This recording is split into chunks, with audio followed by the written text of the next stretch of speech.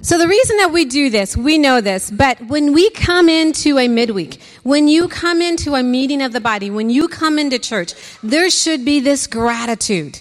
This gratitude that just says, I am grateful. Thank you, God, that I got here. Thankful for this sister because, we all can go around. That's not our midweek. We may do that another time. But we can all go around and name one person that has meant something to us. One person whose hug, whose talk, whose conversation, whose smile, whose scriptures, whose text has done something to save your soul. That is the beauty that God gives us in the church. And so it's always good to remind ourselves of that. And because, at the end, we all run into our D groups and we do things. And, if there's someone that God put on your heart tonight, don't leave without giving them a hug or a text or something, because that really is the way that we multiply God's Spirit. And that's how God wants us to be. So tonight, I hopefully have some things that will help you. We pray and then we just see what God does, right? That's what you do. You pray, you work, and see what God does. But, last Women's Midweek, we talked about Jesus' first miracle. Remember in John chapter 2, Jesus turning water into wine. We talked about that Jesus is both big and small, the creator of everything that we can see, the creator of things that we don't see. Everything that we do and live and breathe is because Jesus has allowed us to do that. And when we forget that, then we kind of feel like, hey, I can make my own self roll. I can do this. But we can't create breath. We can't sustain life. We can't do any of those things. And we know that Jesus is so big. It's the feeding of the 5,000, right? It's the parting of the Red Sea. It is raising Lazarus from the dead. It's all those things. And yet Jesus' very first miracle was what? Solving a catering problem. Remember that? Solving a catering problem. He's big enough and small enough to come right into wherever your situation is. And Jesus came right into that situation. And because his mama asked, and he didn't turn her down. Now, he didn't, he just was like, oh, okay. But he recognized the need, and there's things that he does only for you. And you always have the ingredients for a miracle that's right there. It was simply water and the obedience and the faith of the servants that did that. And even in doing that, and he used those ceremonial water jugs that hold 30 gallons of, water, which is, picture 30 gallons of milk, and there's 6 of them. Wasn't he supposed to use those jugs because those are ceremonial jugs? Even at the beginning, Jesus is like, I'm going to do this completely different. I'm going to do everything completely different. And, on Sundays, again, we've been talking about what? People just like us. People that when they met Jesus, Jesus did something to them. It's been Kelly, it's been Seth, it's been Lisa Agbalaya, and then on Sunday it was Paul. And hopefully, this is our resurrection season. Every day should be a resurrection day. But in particular, this is our resurrection season. We are leading up to trying to help as many people have this encounter with Jesus. So on Sundays, that's what we're talking about, how Jesus met them and how they were resurrected. And tonight, I kind of want to continue that theme of looking at how our lives change as we continue to get closer to Jesus. Let's go over to Isaiah 61. This is actually become one of my new favorite passages. And before, we're just going, this would be helpful if I turned my Bible where I could read it. Hello. I can't really read upside down, but let's go with that. Before we read that, this passage is so powerful, a side note, that Jesus used this passage in Luke 4, in verse 16 through 19, and he quoted part of Isaiah 61. And in doing that, the Bible just simply said, the way that he said it, who he was, the reading of the scripture, the Bible simply says, and the eyes of everyone in the synagogue were fastened on him, and he began by saying to them, today, this scripture is fulfilled in your hearing. So when we read this scripture in Isaiah 61, remember that Jesus said, today, this scripture is fulfilled in your hearing. I love this because it's just an incredibly beautiful chapter. I wish we had time to talk about the whole thing, but we can't. But let's go. We're just going to kind of read it in chunks here, but let's go to Isaiah 61, verses 1 through 4. It says, the Spirit of the Lord is on me because the Lord has anointed me to preach good news to the poor. This is Jesus speaking. It says, the Spirit of the sovereign Lord is on me because the Lord has anointed me to preach what? Good news to the poor. He has sent me to bind up the brokenhearted and to proclaim freedom for the captives and release from darkness for the prisoners. And release, this heart, my light up here. Release from darkness for the prisoners. I'm old. To proclaim the year of the Lord's favor and the day of vengeance of our God. To comfort all who mourn and to provide for those who grieve in Zion.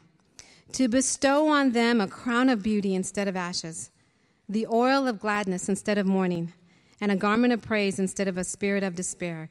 They will be called oaks of righteousness, a planting of the Lord for the display of his splendor. And we'll stop right there. But listen to what Jesus says here. He was sent to do what? Good news. Bind up the brokenhearted, to proclaim freedom, release from darkness, to proclaim the year, to comfort all who mourn, to provide for those who grieve, and to give them a crown of beauty instead of ashes. So now we're going to talk about ashes into beauty. But I love this because this is a forever promise. Because when you think about this, you think about where you were when you first met Jesus. What did he bind up? What did he free you from? What did he release you from? What did he help you with? What was the good news that he poured into your life? There was good news that he poured specifically into your heart and into your soul. And when I read this, I feel hope. It doesn't matter if you are 15 years old or Methuselah. This scripture still applies to you, right? So I'm trying to be, discreet for those of us that are older. I don't want to have I don't want to have like a limit. So from teens, 15 to Methuselah. But, this gives us so much hope. And seriously, there's so many things that we can talk about this, but we only have a short amount of time. But when you remember in this season, this resurrection season, life can get so busy. We can get so busy. Our kids, our jobs, our careers, our transitions, that we forget that this is what Jesus has done. We forget what I was enslaved to. We forget the days that we don't have hope because we clean up so well. You know what I'm saying? Most of us took a shower before we came in today. We clean up really well. So this is what he freed us from. And when you are waking up every day to go, Jesus, thank you for freeing me. Thank you that you were good news to me. Thank you that I have hope. Thank you that I'm not in the darkness of X, Y, and Z anymore. You did that for me. That gives you hope. But this idea in verse 3, it says, to bestow on them a crown of beauty instead of ashes. So I want you to think about this picture of what ashes are. When you build a fire, after a while, the ashes start to build up, right? And when the ashes build up, then you're not able to see the fire as much, right? You can kind of see the glow in it. You can kind of see the glow, but it just starts to get this pile of ashes. And then what do you need to do when you stoke the fire? You got to what? Remove the ashes. And there's this long poker thing, and it comes in and it pokes the fire, or you get the tongs and you move the logs. But you've got to move all the ashes away so that it can burn. So that it can burn bright again, and then you got to add more logs. But in our lives, on a daily basis, we get this ash that kind of builds up, and so our flame doesn't burn as bright as it used to. We were all covered in some kind of ash when we met Jesus. You think about the scriptures in Galatians 5. You think about 2 Timothy 3. We were all covered in some kind of ash.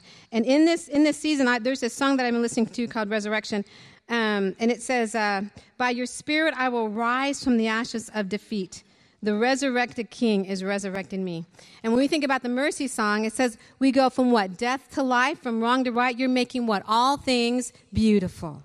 We go from death to life, from wrong to right. We're making all things beautiful. And this idea of ashes. Sometimes when we think of ashes, we think, man, something got burnt to a crisp. I don't know if I want something. You don't want anything that's burnt. I don't want the stuff that's all left over and burnt to a crisp. I don't want the ashes. But what does God do with ashes? It says from dust to dust, right? What were we created from? Dust. God is, in the dust is where God starts the creation. You add a little bit of water to that, what do you get? You get clay. Who is the potter and who is the clay? God is the potter and we are the clay. So when God starts using the dust in our lives, he starts that process of creation. God is always waiting to turn our ashes into beauty. There is always a promise to be lived if we choose to follow it. No matter what season you're in, there is always a promise that can be fulfilled if we choose to follow. I think about Eve and the ashes and how God turned her ashes into beauty. A lot of times we think about Eve and we think about the fall because that's really how we're introduced to her, Adam's wife, and then the fall. And then we think about her family and we think about her sons, Cain and Abel, and Cain killed Abel, and you go, this is a really hard life right here. But God, even in the ashes of that, and Cain being the first prodigal, God still gave him protection. He put a mark of protection on him. And then the Bible simply says that Adam lived for 930 years, and he had many more sons and daughters. He lived for 930 years. He had many more sons and daughters. I'm thinking Eve was there. She was there for part of the time. I don't know if she had all the sons and daughters, but she had more. And she had Seth. And it says from that time on, men began to call on the name of the Lord. How do you think Eve used her story? Now, this is conjecture. We don't know. But I like to think that Eve was there in part of this process of sons and daughters. How many times do you think she retold her story? What do you think are some of the ashes that she had to let God scoop off? The regret, the shame, the sense of failure, pretty big choices, but God gave her hope. If you're living for almost 900 years or almost 1,000 years, how many times do you think Eve, or at least Adam, but we'll go with Eve since it's the gals here tonight. How many times do you think she retold the story of what it was like to walk in the garden and what her choice cost her and how she would never want to do that again? How many times do you think she's told that story? How many times did she put hope into these children? Wherever you are, God can turn the ashes into beauty. I think about Naomi, Ruth's mother-in-law, her greatest blessings at the latter part of her life, a grandmom. A grandmom. Okay, grandmamas are very special. Sometimes we don't realize that but grandmoms are very special. Because let's think about Naomi with Ruth and that little grandbaby. How many prayers did she pray over that son? How many times did she say, this is God's story. This is how he rescued us. This is how he saved us. You think of Timothy and his mom and grandmom. They gave him what? A legacy of faith. So for Naomi, those ashes turned into beauty. She had the ashes of sorrow and of bitterness, of failure, fatigue, the voice of it's way too late. God's not going to listen to me. It's way too late. He's not even listening to me. Just call me Mara. Just call me bitter. Just call me bitter. That's what you're going to call me. God said, no, that's not your name. That's not your name. Every person in the Bible, God has to de-ash, where he's got to scoop off this stuff so that the flame can burn brighter. With the exception, with the exception of Jesus. But I also love this passage in 1 Corinthians 6:11. It's in the NLT. It says, some of you were once like that, but you were cleansed, you were made holy, you were made right with God by calling on the name of the Lord Jesus Christ and by the Spirit of our God. You were once like that. You were once like that. We were once in the darkness. We were once bound up. We were once in despair. We were once having the mourning.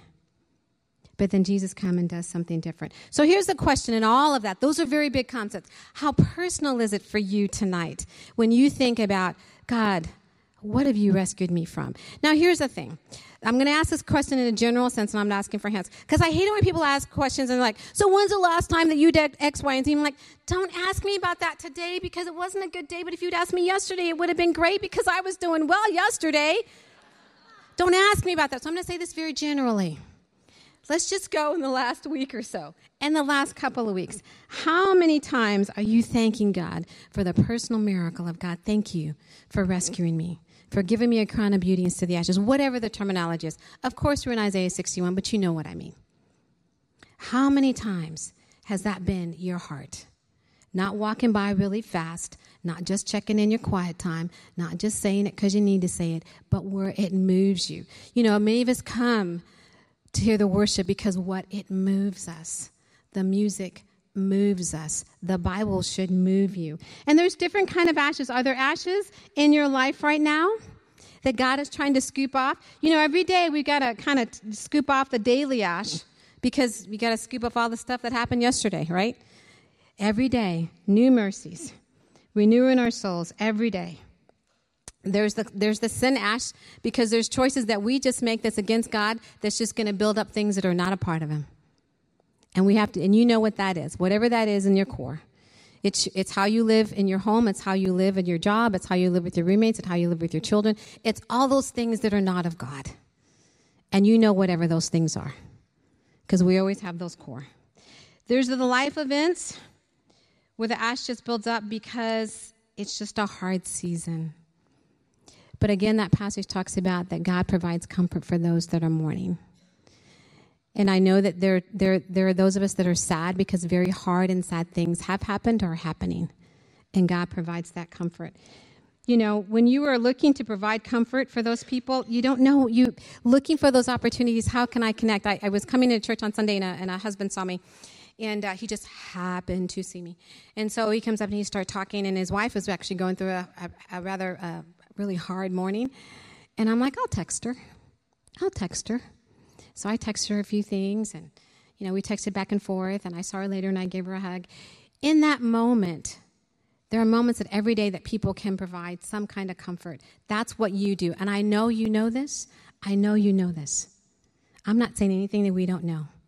But sometimes we need the nudge to remember to do it.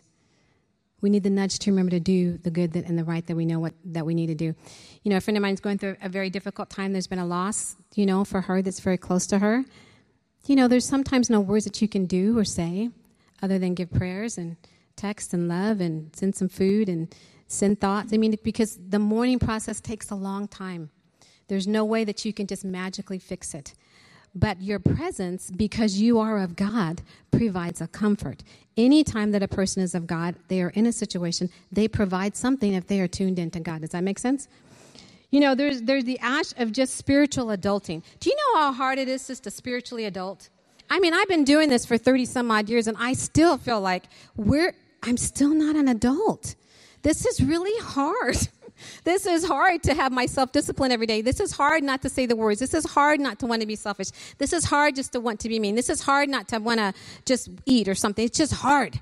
And I'm like, when am I ever going to get over this? Oh, I don't know. Because the spiritual adulting is every day, because every day you have to choose to refollow God. The ash of perseverance, that sometimes you just got to do the work to just keep going.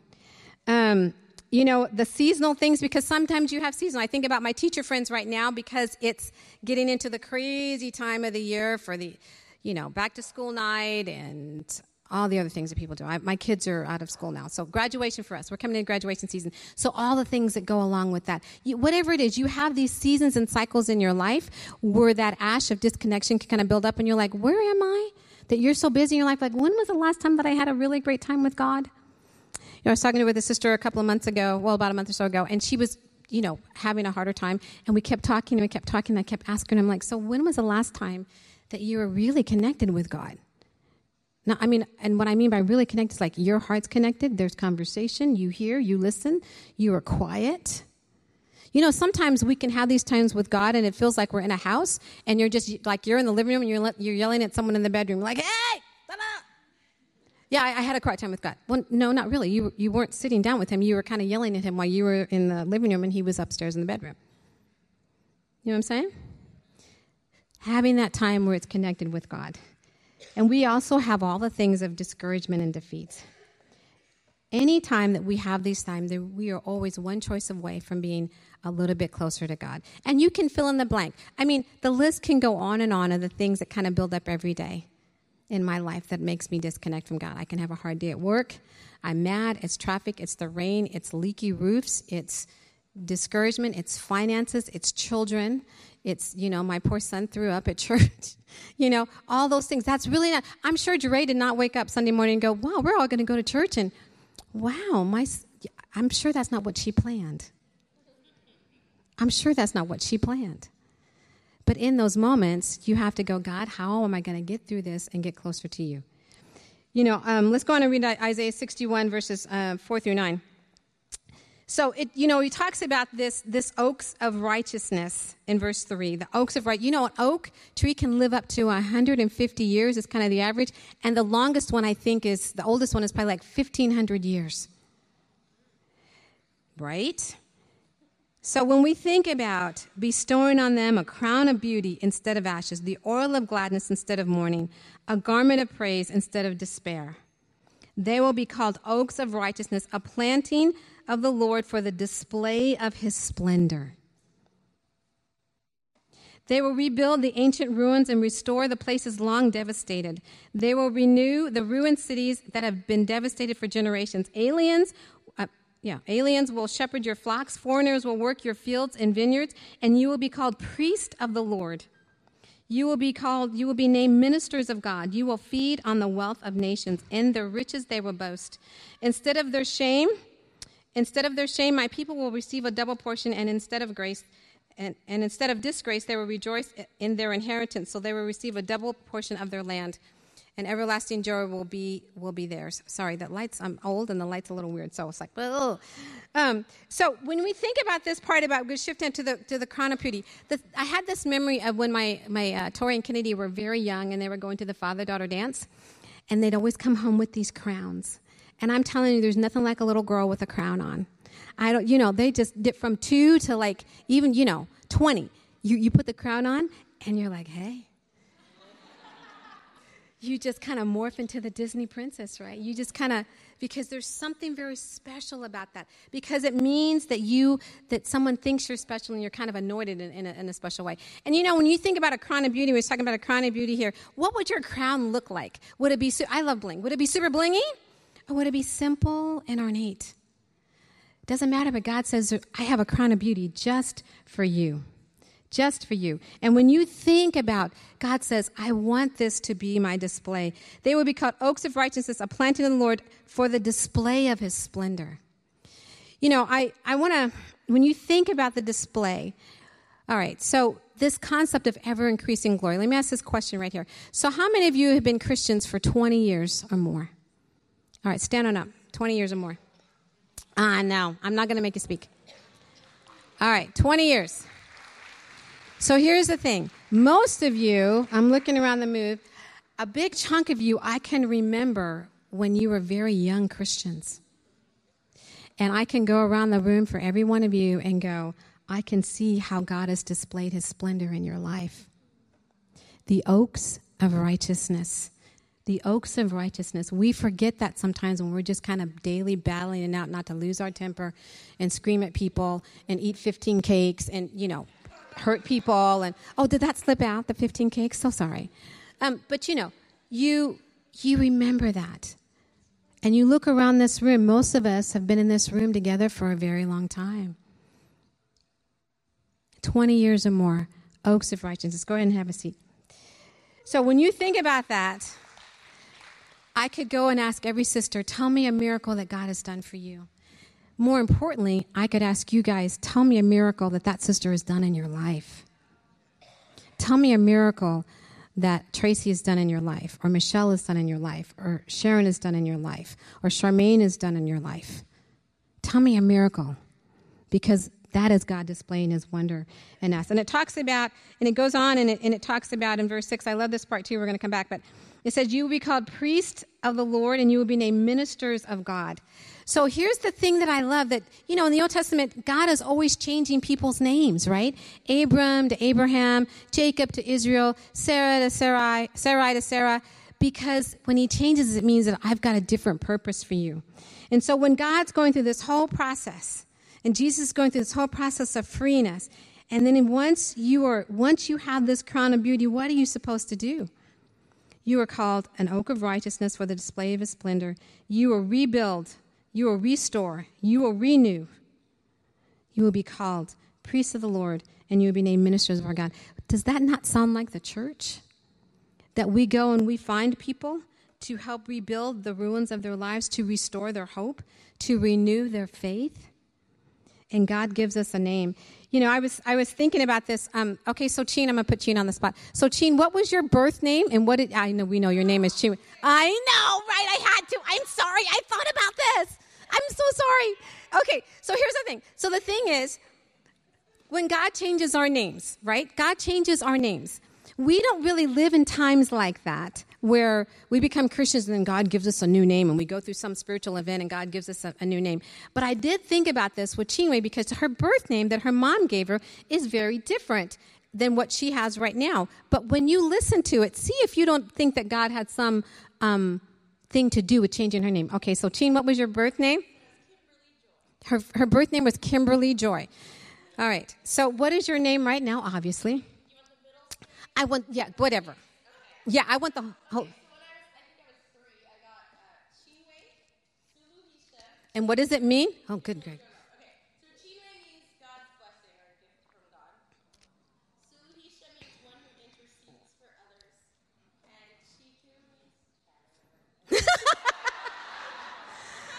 Okay.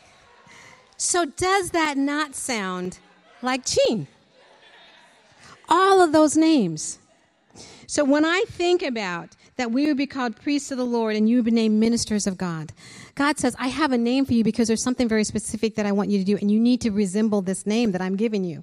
That's what the church is. The name that Jean's parents gave her, it so resembles who she is, but ours is so much bigger than that. You know, in Ephesians 1 verse 6 says it this way. It says, and this is God's plan. Both Gentiles and Jews who believe the good news share equally in the riches inherited by God's children. Both are part of the same body and enjoy the promise of blessings because they belong to Christ Jesus. So what is the church made up? It's made up of people of you, just like you and me. We know this. You know, the world's talking a lot right now about diversity. Rightly so. That's not my point. The point is the world's talking a lot about diversity. But who is the author of diversity? God is the author of diversity. Everything that you see in creation is what? Diverse.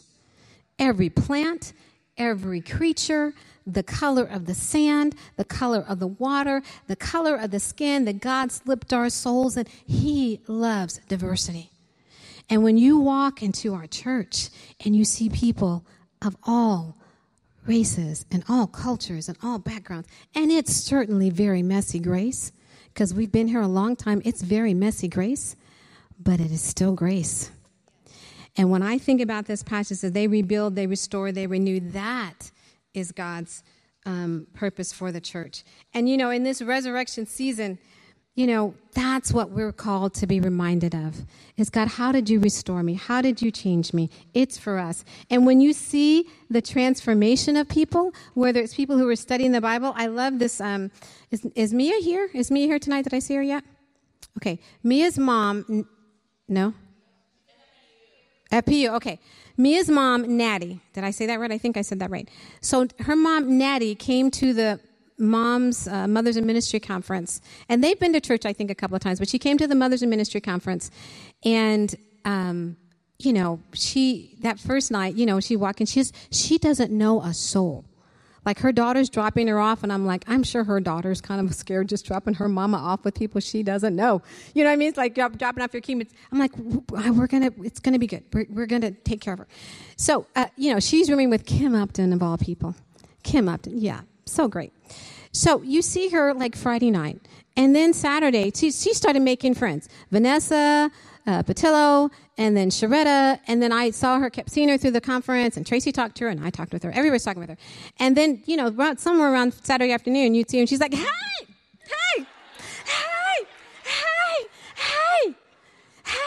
I saw her at church on Sunday, and I was like, hey, and she goes, hey, I'm like, hey. And then I met her husband, and we started talking about the conference. He goes, oh, the conference again. So we had a great time. He goes, I know. Had a great time. So they're studying the Bible now, which is really amazing. But the thing that I love about that is that the mystery that she encountered was the mystery of the church. All kinds of people loving God, being a light, being kind. We forget and underestimate what our presence is as a light. We forget that sometimes. You know, I think about Marie and Kalani and Alana and Shauna and all the people. Those are the sisters that have become Christians this year. And then I look at the women that I said before that have been Christians for 20 years or longer, or 5 years, or 10 years, or 30 years. It goes on and on. But this ever-increasing glory. And when we think about the resurrection and we think about how God has changed us, where would I be if that person hadn't reached out and talked to me? Where would I be if someone hadn't sat down and heard all my junk? Where would I be if someone didn't save me a seat on a Sunday and go, come on in. There's room. Come on in. We got a place for you. We'll give you a ride. We'll explain that to you. You remember when people did that for you? That's what we're looking to do in this time. And I know sometimes that, you know, it's a question that I have for you. Do you have room to do this? Do you have room in your life and in your heart to do this? Now, I know the automatic answer is, yes, of course I do. Of course I do. I'm a Christian. Of course I have room to do this. Really? So on a Sunday, there are times that I am walking past I see disciples and I'm talking to disciples, but I'm trying to get out of the conversation because all the way over there in the corner, I see someone that I know is not from our church. And there's like 10, 15 disciples around him. Do you have room to say hello?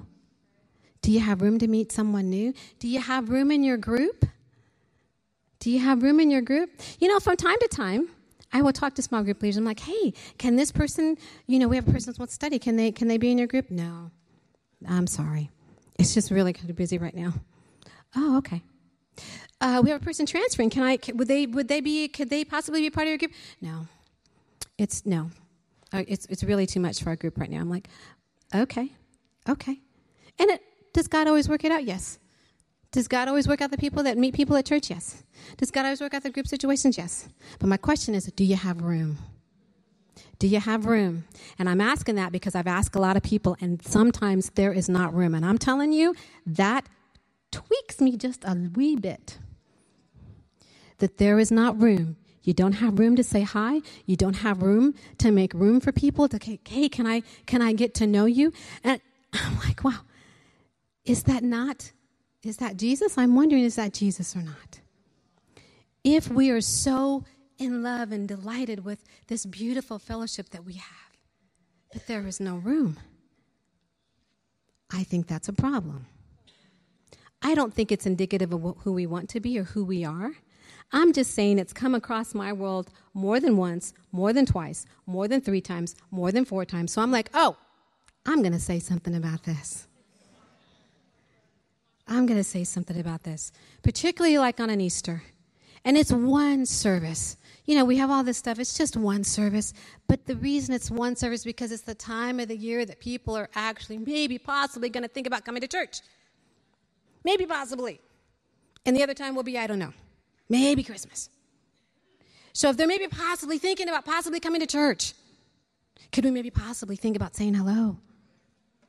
It's okay. You can sit in the seat that I always sit in. It's fine. I have to tell you, so a couple of weeks ago, so Kevin was like, because there's a spot that we sit in, and so he said, hey, let's sit on the other side. I'm like,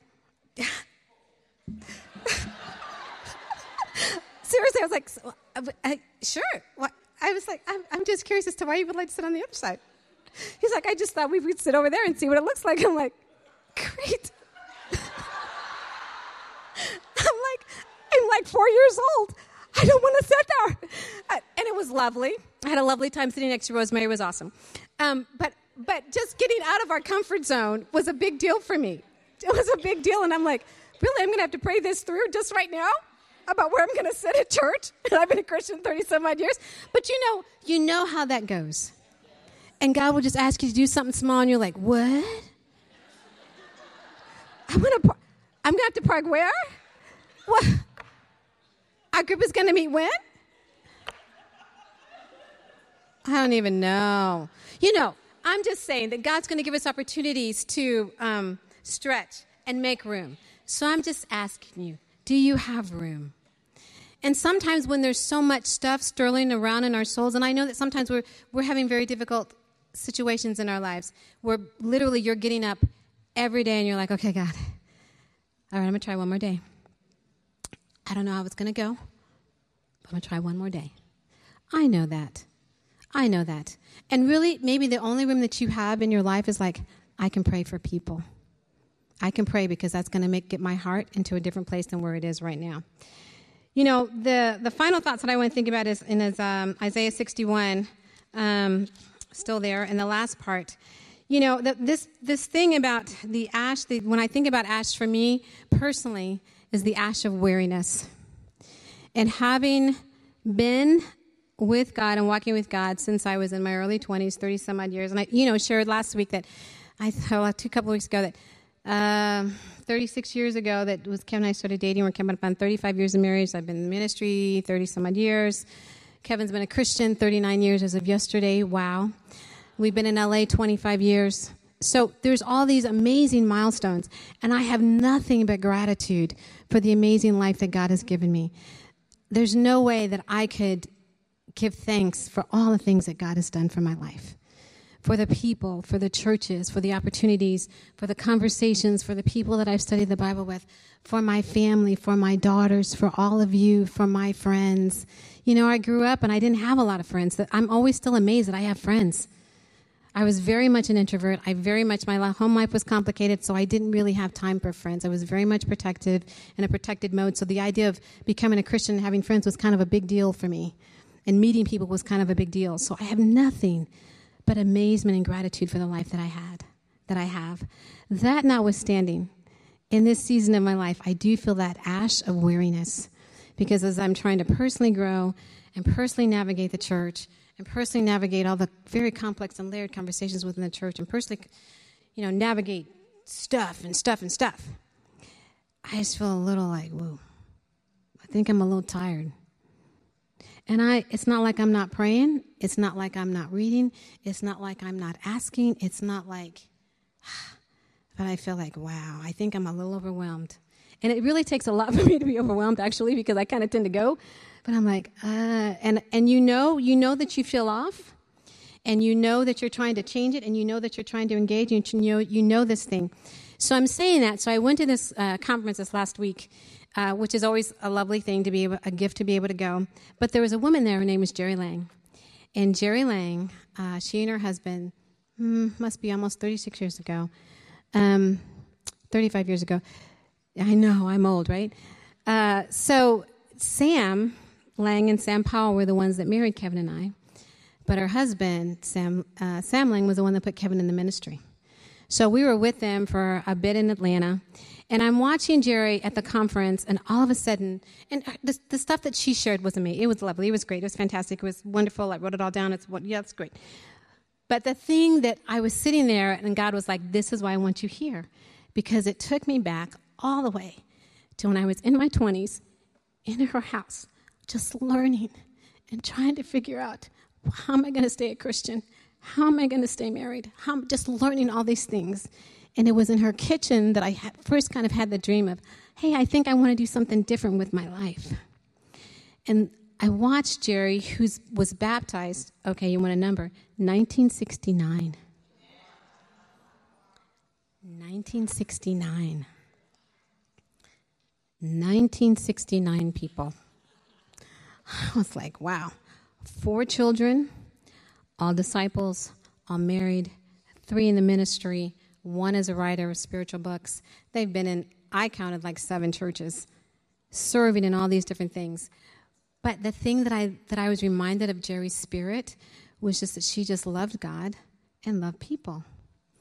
And sometimes in the weariness, you forget why you do what you do. And in that moment, God was like, this is why you do what you do. This is the life that I've asked you to do. This is the life that I want you to lead. This is who you are. This is why you're here. And let's just get her done. So this concept sometimes of the weariness that you just get tired of just doing those things. I get tired of trying to change. I get tired of trying to have a conversation. I get tired of trying to push through an awkward thing on a Sunday. You just get tired of things. But when God says to remember who you are and whose you are, that's what helped me. And I'm like, I had forgotten some of that in some ways. And then as I'm thinking back to when I knew Jerry to when I know her now, and she was like, oh, how are you guys? How are you and Kevin? Da-da-da, I'm so proud of you guys. Da-da-da. I was like, wow. Because I can see all the ways that God has helped me through 30 some odd years. And sometimes when you're right in the dailiness of it, you can't see where God has brought you. Isaiah 61 in verse 10, it says, so this is what I want you to remember. I delight greatly in the Lord. My soul rejoices in my God, for he has clothed me with garments of salvation and arrayed me in a robe of righteousness, as a bridegroom adorns his head like a priest, and as a bride adorns herself with her jewels. For the soil makes the sprout come up, and a garden causes seeds to grow. So the sovereign Lord will make righteousness and praise spring up before all nations. So this is how God feels about you. He has clothed you with garments of salvation.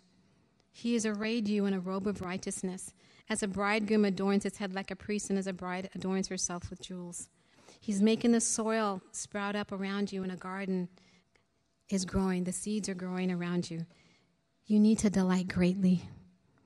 Your soul needs to rejoice greatly.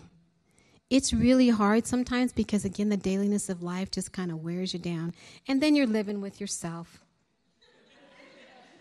Living with yourself, you can really not rejoice greatly. But this is what God calls us to be, is to rejoice greatly in who we are. So, a couple of things that I have. So before you get ready to go to your group, so these are the questions that I want you to think about. What ash are you buried under, and what has God been doing to try to scoop it out? Do you have room in your life for whatever God wants you to do? And again, it's not all the big stuff. We think, I want to go save the world. And I can't talk to someone at Target, you know what I mean? So we got to get perspective on that sometimes. The last thing is a couple of things. It says, remember, I think a couple of weeks ago, I encouraged you guys to kind of think about, before you leave your house, get on your knees and pray. And pray through whatever scripture, Matthew 28, Colossians 4, Philippians 2, be a light. I want to encourage you to keep doing that. It's been really helpful for me to get on my knees and pray, God, how can I partner with you today when I leave my house? Very easy to partner with God in my house sometimes, when it's just me all by myself in my house. But as I'm going out, because Jesus was very intentional. We talk about this, like I need to share my faith. Well, of course Jesus did, but he was still very intentional. He got up early, and then when he got around people, he started talking. Even when he was really tired. John 4, as tired as he was by the well, as tired as he was, he opened his mouth. And I'm like, God, who do you want me to talk to, and how can I be a light? And does that mean I've invited more people? It really has. But honestly, it's because I'm seeing more people. And I'm trying to be a light, and I'm trying to open my mouth, and I'm trying to say, hello, how are you today? Do you know how many times when you're talking to people that they're just all in the zone, that when you say, hi, how are you? They're like, huh? Oh, wow, thanks for asking. Thanks for asking. How are you today? What? Wow, thanks for asking. It's an open door. So if I'm looking for the people, can I see you how God sees you? Whatever that is for you. But honestly, for me, it's just been helpful to go, God, as I leave my house, who is it that you want me to see, and how can I partner with? And then if you have time, and if soul moves you, then meditate through Isaiah 61 to see and to remember how God has changed you and called you out of the darkness and freed you, and to call you to give hope and renewing and rebuilding other people's lives. Go through it and rewrite it for yourself and see what that looks like and what that feels like if you can rewrite it for yourself. This last little fun bit, 2 weeks ago, we were talking about how Liam Kangas, little Liam, who's 4, went up and shared his faith and gave someone this big card, gave him a card to come to church. And this big, huge dude was like, oh, thank you so much. So here's our fun little fact today. I was on Facebook on Sharing Point, and Andrea Mascarini posted this about her daughter, Emma, who's in kindergarten. She goes, my kindergartner invited her friend from school to Easter with the Road to Rexon postcard. She promised Jesus would be there. They are so excited to meet him in person. And of course, it's the emoji with the eyes are like. But I love this. I love this. Little Emma in kindergarten is fired up, and her friends are like, is Jesus going to be there? I'm coming. So Jesus is already here, people. Jesus is here in who we are. So please have a great night. Go to your groups. Thanks for listening.